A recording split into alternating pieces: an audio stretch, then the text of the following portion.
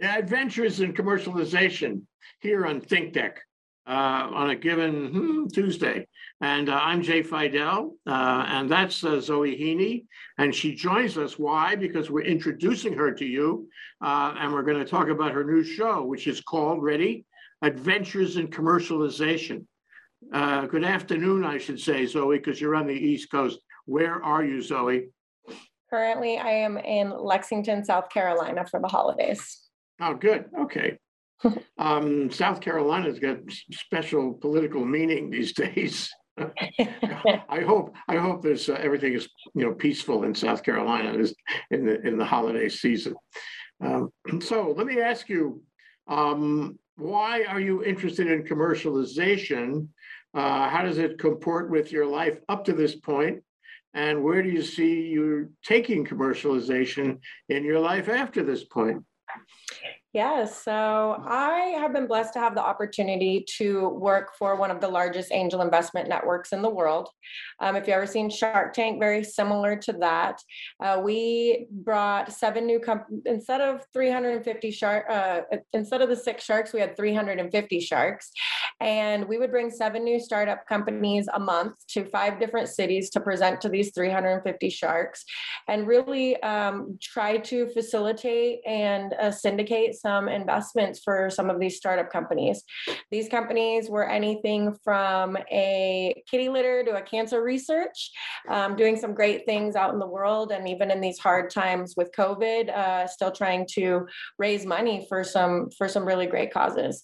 So watching some of these companies do their pitches and get their go-to-market strategies and try to commercialize themselves was just something that really sparked my interest. And as an event coordinator, it's now had me tap into different industries of, medical devices, cancer research or research drugs, and then on to other smaller go-to-market strategies, such as, things that you could potentially see in Target, like the women's Clarisonic face brush, the little electric brush that most women have in their utility bags. So it's something that's been really close to my heart, and watching a lot of these companies grow and become just amazing causes has had me want to tap into them even further. Wow, are you going to bring your checkbook like those guys do? Are you going to make proposals to them about your funding and investment and stock interests and so forth? It's definitely something that we can talk about. I'd love to be one of the angel investors in the room, or accredited investors one day. At this point in time, my position was to be the liaison and connect people with the money with the people who need the money. So. Oh, that's great. Well, that offers the possibility that you would not only bring people on your show who are startups, entrepreneurs, whatever, but you would also bring people on your show who do have checkbooks. Is this something you contemplate? Yes. No, I already have a list of great investors who would love to come on the show and talk about what they look for when they're looking for companies and for exiting those companies and really taking them to the next level. Clarisonic Face Brush was one just small example of a very small startup company that came through our forums. They were actually got some investment and then later sold to Target. So exited later to Target. So that commercialization of that product. And I don't know a woman now in today's world that doesn't have one in their bathroom closet. So I wouldn't know even what it was myself, but hey, that's just me. So how would you differ from Shark Tank? For example, it always strikes me on Shark Tank, I get different people see this differently, but of how often embarrassing it is for the fellow who's doing the pitch, and how those guys are merciless in the way they strip down his idea and his company. It's embarrassing. Are you going to do the same thing, or are you going to be more kindly? I think that constructive criticism is great for everybody. In some of our forums that we've had, there's been some, peeling back of the layers of some of the companies and looking at some of the holes that are happening in their plans and their due diligence. Something that makes the angel investment networks a little bit more, let's say, handholding for these entrepreneurs is that first of all, they're voted into the organization. So those watch pitches and they're kind of looking at these entrepreneurs to see what they think the rest of the group is going to invest in. So it's really kind of a pre-screening process that happens for them. And then along the way, the investors will actually get into a committee and do a due diligence on the company. So then they get full access to the company and start deep diving. They'll actually go firsthand and look at the facilities and see what's going on, and then almost mentor them into getting to that next step. So I think, and a lot of time the companies that we're looking at on the angel level aren't all the way at the getting into stores level, and sometimes don't even want to follow it through that far. They want to exit, give that headache to somebody else once I've made my money, and let's move on to the next cool project. Mm-hmm. So it's really interesting to learn that people don't really hold on to some of those companies to the end, to the point where we see them in stores. The sooner you can go for, what do you call it, a liquidation event? That's not the right term. The sooner you can get out, the better. An exit strategy, Exactly. And then you have shares in it, and then you just watch it grow and make money and go on your yacht vacation at that point. I've always wanted to do that. Unfortunately, we're a nonprofit. That doesn't happen with us. So what are the points of interest that you would cover with somebody who had an idea, was pitching you the idea, wanted to get some investment capital going? What are you looking for, and what are you trying to avoid? Great question. So some of the things that we're looking for is a strong board. We really want to have some people in your back pocket that have either done this before and that are kind of mentoring you. And so having a great team and a great CEO and a COO are usually the first things that you want to look for. People, when you're an investor and you're trying to invest in some of these companies, you're not only handing over a check, like you also are investing in those people. And so looking for a really great team and great board of mentorship is always the first thing I think that they look at. Do they have their own skin in the game? Are they putting their own money in and not just taking no salary for a year? I mean, that's not enough for some of these investors. They want to know that you're putting your own money into it as well. Like, if you're not going to put money into your own company, how can you ask these investors to put some of their money in? So I think those are the two top ones that I've heard that people are looking for. And things we're not looking for, I think that just really depends. A lot of companies that are just trying to do a consumer product can be very difficult, producing those items, especially now in the time of COVID. Yes, and then research is really hard as well. Because research can get a lot of funding and not go very far sometimes. So, but I have seen some really amazing cancer research companies that, are amazing and that do get funding, but I think that investors do get a little bit more weary when it's more of research phase or mass production, because that takes a lot of money. Mass production, sure. And especially in our time, mm-hmm. when, you have supply line issues. And I'm sure that, to me, one of the fundamental threshold questions is, are you sure you can get the pieces? Mm-hmm. Because if you can't get the chips, if you can't get the elements, the compounds that you need, don't even start.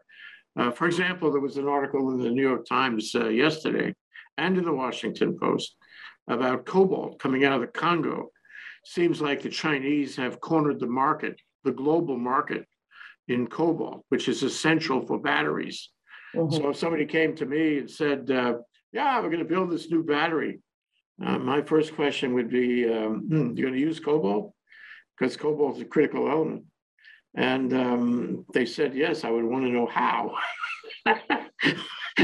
They're going to get cobalt, and whether the price is, at a price they can predict, or whether it's whatever the Chinese market will bear, which may not be what they can afford or, put in their budget as a problem. Yeah, so manufacturing is, I mean, is manufacturing something you would favor conceptually, sort of on a national interest basis? Like the administration after administration says to us, we have to get back to manufacturing. We have to make this a manufacturing country again the way it was. And although that may not prove out to be profitable all the time, and as you said, there are greater risks, especially now. What about the national interest? What about impact investment? What about, for example, entering into, supporting a company that was doing something for climate change somehow? Who knows how? And you're not sure if they can make it, but you want to do something for climate change. Or on the other side of that, here's a company who wants to do fossil fuel. No, that's not necessarily in the national interest or in the global interest for that matter. So where does impact investment, fall in your analysis of a given applicant? I'm happy you asked. There was different committees for different types of investment. So, there's medical device investment, technology investment, and anything, like I said, from kitty litter to cancer research. But we did have impact investing, and this is personally one of my favorite, coming from a little bit of nonprofit background myself. And impact investing doesn't necessarily have to be a nonprofit. It's going to be a company, like you mentioned, that is in it for some money, but then also has an impact on either, the earth, the environment, or society as a whole.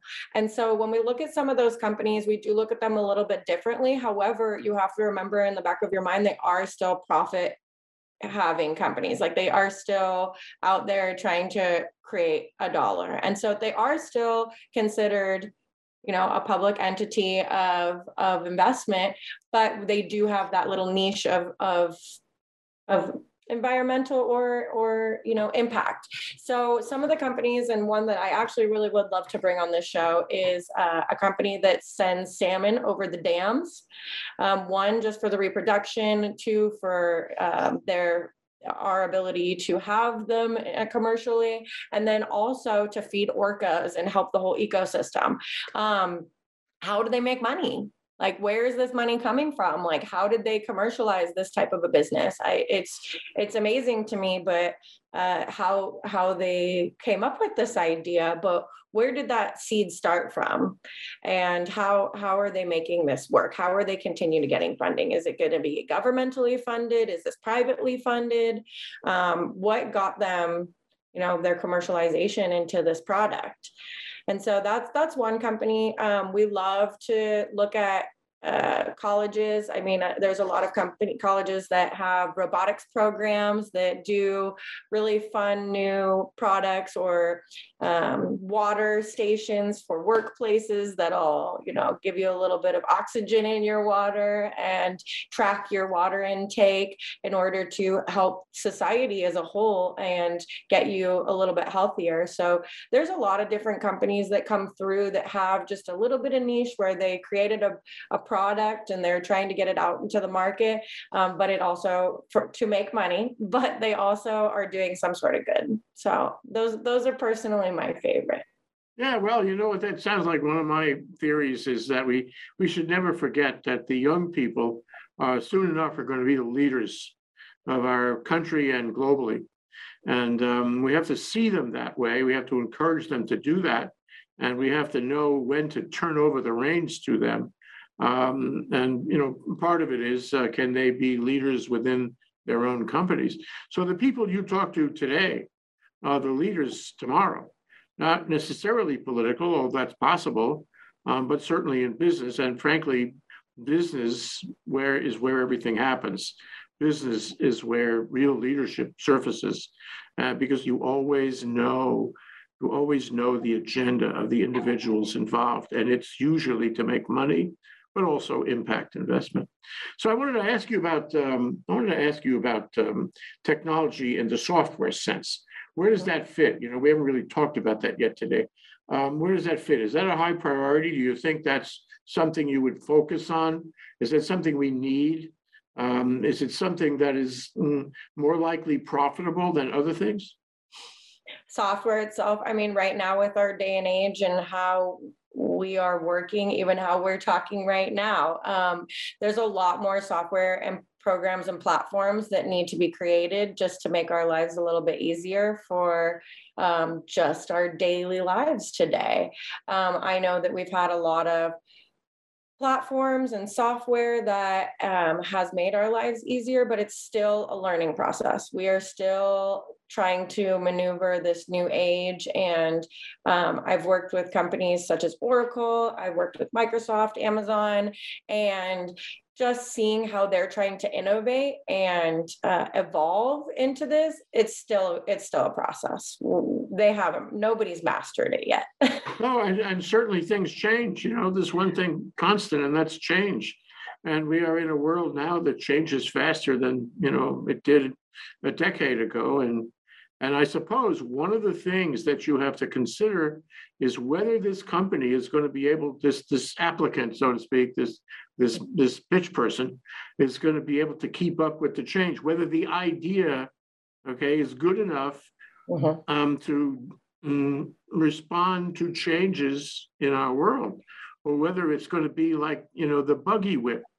Wasn't that it? The buggy whip, make a better buggy whip, but except there's no buggies. So you've got to factor that in, right? And you've got to test the idea against what everyone thinks, and that we don't know for sure the changes are going to be. This is a very interesting kind of analysis that you'd be doing with some companies. You say, that's a great idea, but that's like the buggy whip, not going to work. Yeah, I'd love to bring a range of different groups in here, entrepreneurs that have made it work and ones that, just didn't work out for them. I do know a lot of projects who started to create platforms like the new age Etsy, but only for woodworking or something like that, for woodworkers in general, just very specific. And, one, his pitch battle and at his school was actually had a whole platform going, and then just fizzled out, didn't work out, COVID hit, and they just weren't able to make it or get funding to continue on. But then I would also really like to look at other companies. As you mentioned, impact investing, one just popped into my head, which I did have on my list and hoping that we can get them on the show. But we have a generator battery, and basically their patent is that they can pull out, when you get down a percentage, you can pull that dead 25% out while it's still generating electricity, also solar powered or not, but then you can swap a new piece of the battery in and bring it back up to 100%. And they were looking at being used for concerts, but also doomsday, if you want to look at it like that, and trying to see these are solar powered and how they got their patent and how they're growing significantly during this time, just to be able to help people who are stuck in their homes or creating productions for more energy at home. Yeah, that reminds me, you're deeply ensconced in energy. That's a good part of your background is energy. Can you talk about that? I mean, where do you want to go with energy? Because energy is really moving, like it or not, whether the government does what it says it's going to do, and I believe it will, or not. There's a tremendous demand out there, necessitated by various economic factors for energy, for cheap energy, renewable energy, energy in batteries. Oh, you need cobalt for batteries. I'm sorry. What do you think about energy as an area that you would inquire in? Yeah, so I currently am doing a contract. I'm an event coordinator and project manager for Puget Sound Energy in Seattle, Washington. And I manage all of the projects that have to do with energy efficiency for residential and commercial businesses.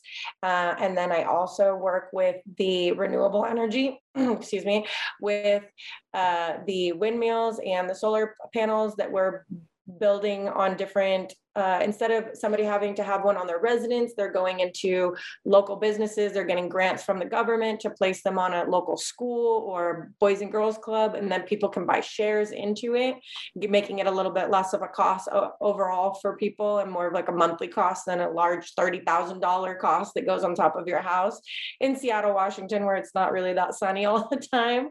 And then I also do electric cars. I do a lot of project management for the electric car car group. And when talking about batteries, that's a hot topic for the electric cars and electricity as a whole, and how to manage that upon our grid and how people just manage it in their daily lives.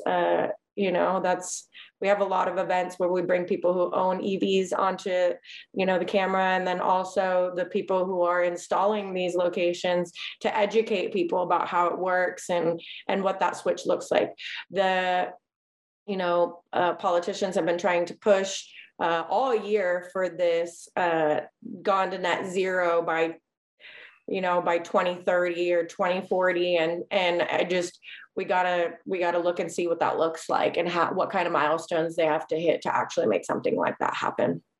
Yeah, so much of it is, we want to say public relations, advertising, trying to develop a pitch that's consistent, that's resonant with we want to call it the consumer and government environment, the expectations that have been expressed in the marketplace.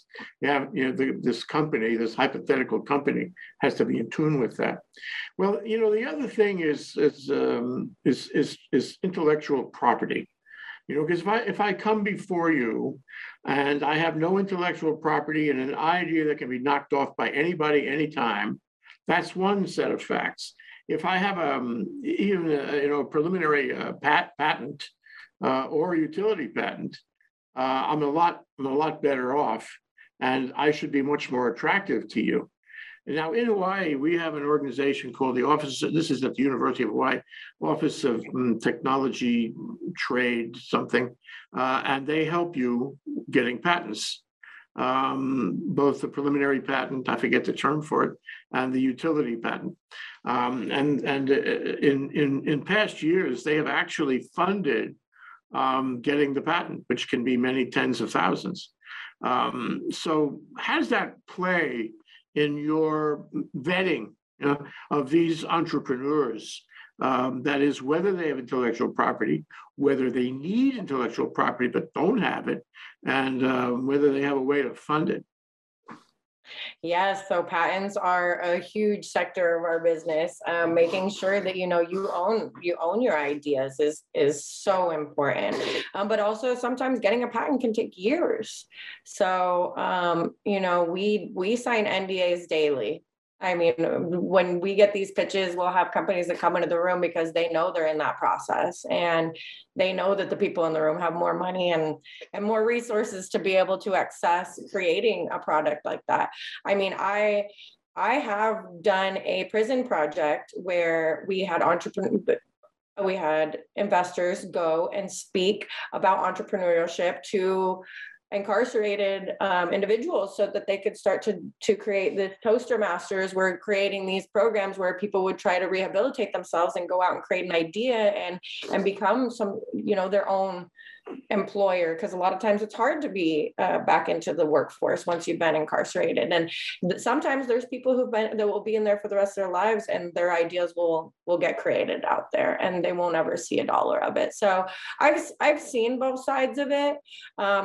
Intellectual property and owning your ideas is a difficult path to get through. But yeah, I think that when you have a plan and you protect your plan and you take all the precautions to be serious about it, then there's ways to get through not having a patent and still getting your idea across and still getting investment to get to that point. One of the most creative guys I ever knew invented a little gizmo for joggers. It was. And there's a little gizmo to help you carry things while you were jogging. It was creative. It was clever. And I said to him, what about getting a patent on this thing, some kind of intellectual property? And he said, I don't have the time or money for that. I know they're going to knock me off, but by the time they do, I'll be on to my next project. I have a pipeline of projects and they're all clever, so I don't care. I just mentioned this. It's kind of cute, and he was quite successful doing exactly that. He kept on coming up with new ideas, and they could knock him off, but not quick enough for him to go to the next one. See, that's a serial entrepreneur if I ever heard of one. You bet, you bet. And that's what you're looking for, isn't it? It's a This guy is. who is always has a new idea. Yep, and I'll honestly, some of the most successful investors that I've met have bought and sold multiple companies. They've come in, they've found a great team, or they've walked in and been asked to become a CEO to take it to exit, and they are just constantly getting on the bandwagon, and they see potential in something, and they take them to the point where they're making big exits. So I think that that's great. If we can all become a part of this community and share our knowledge, that's priceless. Yeah, there's a lot of issues that have, in my view, have held up the entrepreneurial experience. And as I say, the younger generation may come up with solutions for that and remove those roadblocks and have better collaborations, better flow of ideas, better flow of talented people. Like, for example, the non-compete provisions, which are in a number of the companies you mentioned, really hold people back from new ideas. They hold people back from shifting jobs. It creates a bit of a limitation. And I think going forward, and you will probably see it in talking to some of these entrepreneurs, they're going to try to invent new systems. But I wanted to ask you one other question, and that is the word commercialization.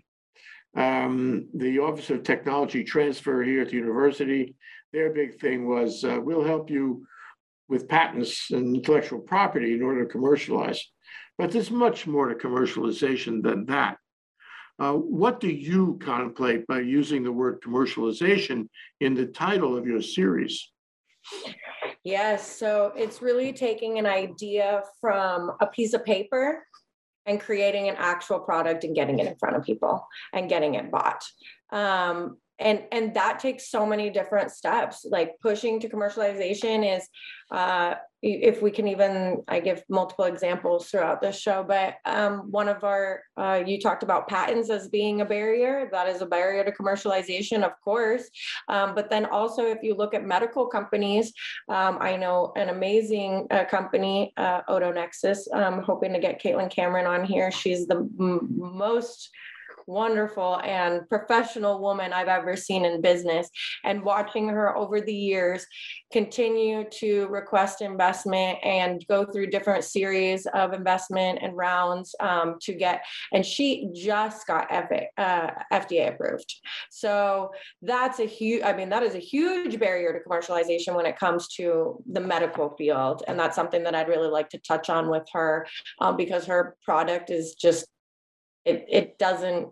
there's nothing like it out there. There's nothing to compete with it. And there's no reason why we shouldn't have it in our day-to-day lives, just to make everything easier.